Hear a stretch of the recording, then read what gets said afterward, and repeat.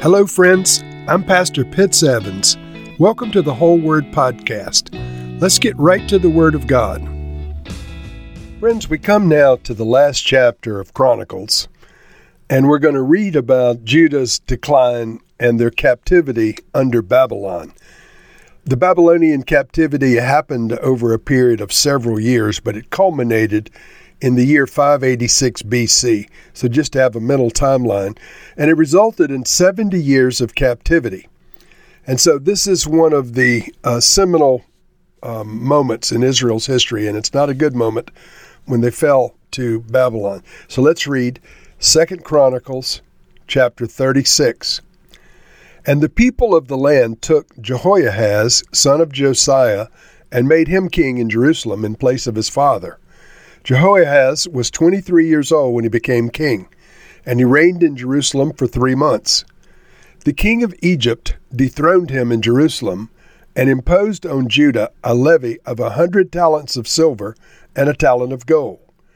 The king of Egypt made Eliakim, the brother of Jehoahaz, king over Judah and Jerusalem, and changed Eliakim's name to Jehoiakim. But Necho took Eliakim's brother Jehoahaz and carried him off to Egypt. Jehoiakim was 25 years old when he became king, and he reigned in Jerusalem 11 years. He did evil in the eyes of the Lord his God. Nebuchadnezzar, king of Babylon, attacked him and bound him with bronze shackles to take him to Babylon. Nebuchadnezzar also took to Babylon articles from the temple of the Lord and put them in his temple there.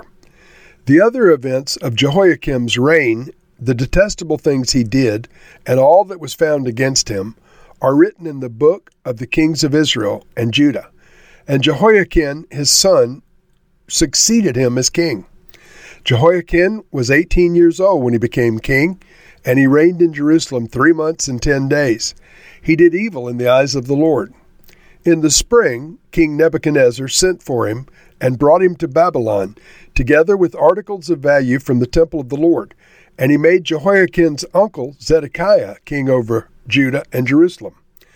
Zedekiah was 21 years old when he became the king, and he reigned in Jerusalem 11 years. He did evil in the eyes of the Lord his God, and did not humble himself before Jeremiah the prophet, who spoke the word of the Lord. He also rebelled against King Nebuchadnezzar, who had him take an oath in God's name. He became stiff-necked and hardened his heart and would not turn to the Lord, the God of Israel. Furthermore, all the leaders of the priests and the people became more and more unfaithful, following all the detestable practices of the nations and defiling the temple of the Lord, which he had consecrated in Jerusalem. The Lord, the God of their ancestors, sent word to them through his messengers again and again, because he had pity on his people and on his dwelling place. But they mocked God's messengers. They despised his words and scoffed at his prophets, until the wrath of God was aroused against his people, and there was no remedy. He brought up against them the king of the Babylonians, who killed their young men with the sword in the sanctuary, and did not spare young men or young women, the elderly or the infirm. God gave them all into the hands of Nebuchadnezzar. He carried to Babylon all of the articles from the temple of God, both large and small, and the treasures of the Lord's temple, and the treasures of the king and his officials. They set fire to God's temple and broke down the wall of Jerusalem. They burned all of the palaces and destroyed everything of value there. They carried into exile to the remnant who escaped from the sword, and they became servants to him and his successors until the kingdom of Persia came to power. The land enjoyed its Sabbath rests all the time of its desolation. It rested until the 70 years were completed in fulfillment of the word of the Lord spoken by Jeremiah. In the first year of Cyrus king of Persia, in order to fulfill the word of the Lord spoken by Jeremiah, the Lord moved the heart of Cyrus king of Persia to make a proclamation throughout his realm, and also to put it in writing. This is what Cyrus king of Persia says: "The Lord, the God of heaven, has given me all of the kingdoms of the earth, and he has appointed me to build a temple for him at Jerusalem in Judah. Any of his people among you may go up, and may the Lord, their God be with them. And so ends the book of 2 Chronicles and the stories of the kings of Israel and Judah. Josiah's son becomes his successor for 3 months, and then the king of Egypt, who had defeated Josiah, made a brother of the king his vassal. He reigns for 11 years, does evil, and then Nebuchadnezzar comes. And so the Babylonians came in waves. They came over a period of in excess of 20 years. There were really 3 major thrusts.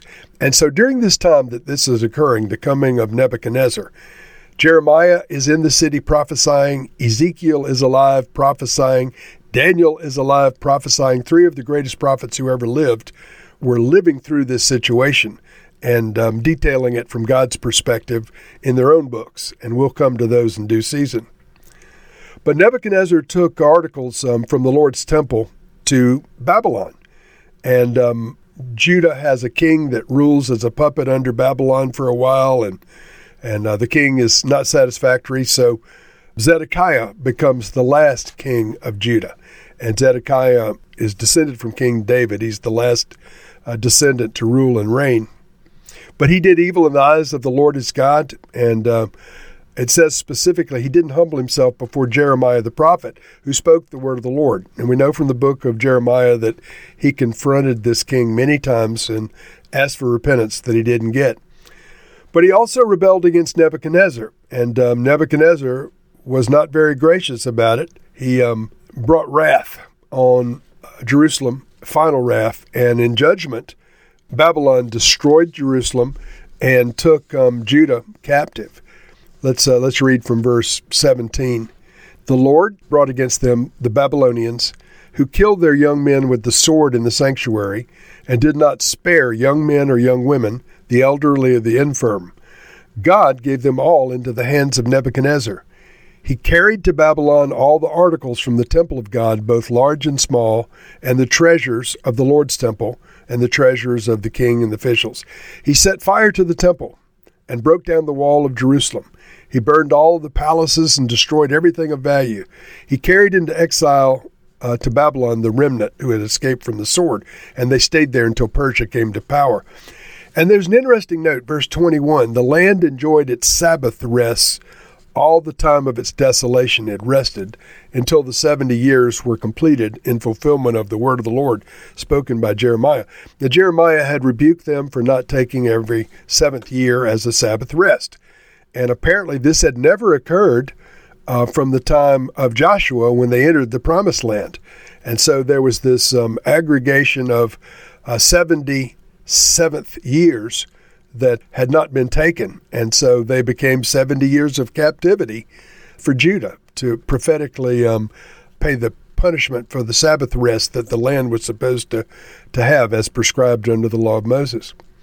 The last 2 verses record Persia's decree for Judah to return 70 years later, and they are identical to the first 2 verses of Ezra. This is one of the reasons we believe Ezra wrote 1st and 2nd Chronicles. But we read in 2nd Chronicles 36, the last 2 verses, in the first year of Cyrus, king of Persia, in order to fulfill the word of the Lord spoken by Jeremiah, the Lord moved the heart of Cyrus, king of Persia, to make a proclamation throughout his realm and also to put it in writing. This is what Cyrus, king of Persia, says. The Lord, the God of heaven, has given me all the kingdoms of the earth, and he has appointed me to build a temple for him at Jerusalem in Judah. Any of his people among you may go up, and may the Lord their God be with them. And so we will tackle the book of Ezra in the next segment. We'll begin the book of Ezra, which is the returning people coming back after this proclamation is issued. But this ends the book of 2nd Chronicles and completes 1st and 2nd Chronicles. We've met some good people and some not so good people. We've met some kings that served well and some that served themselves. And a lot of personal applications from their lives, a lot of things to watch for, and a lot of good things that we hope to emulate. But Lord, we ask that we would avoid the evil that many of these men and some of the women fell into. Lord, may we serve you faithfully. We ask you, Lord, that our nations would not fall into judgment like Judah did because of our refusals to follow your ways and follow your words. Lord, collectively, in all the nations of the earth, raise up leaders who will be after your own heart, who will live by your word and live in your ways. God, turn the hearts of the people back to the King of Kings and the Lord of Lords. We want to live godly and peaceful lives, and we ask you, Lord, to bring us to a place of repentance and revival. In Jesus' name, amen.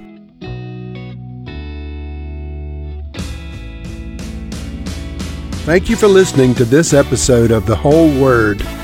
It was brought to you by Whole Word Fellowship and the Northern Virginia House of Prayer. If you were encouraged, please share our podcast with your friends. We'd also appreciate it if you'd hit subscribe in your favorite podcast app and take a few moments to write a review. If you'd like more information on our church and our ministry, you can go to wholeword.net or wholewordpodcast.com for more information. Thank you again, and may the Lord Jesus bless you today and always.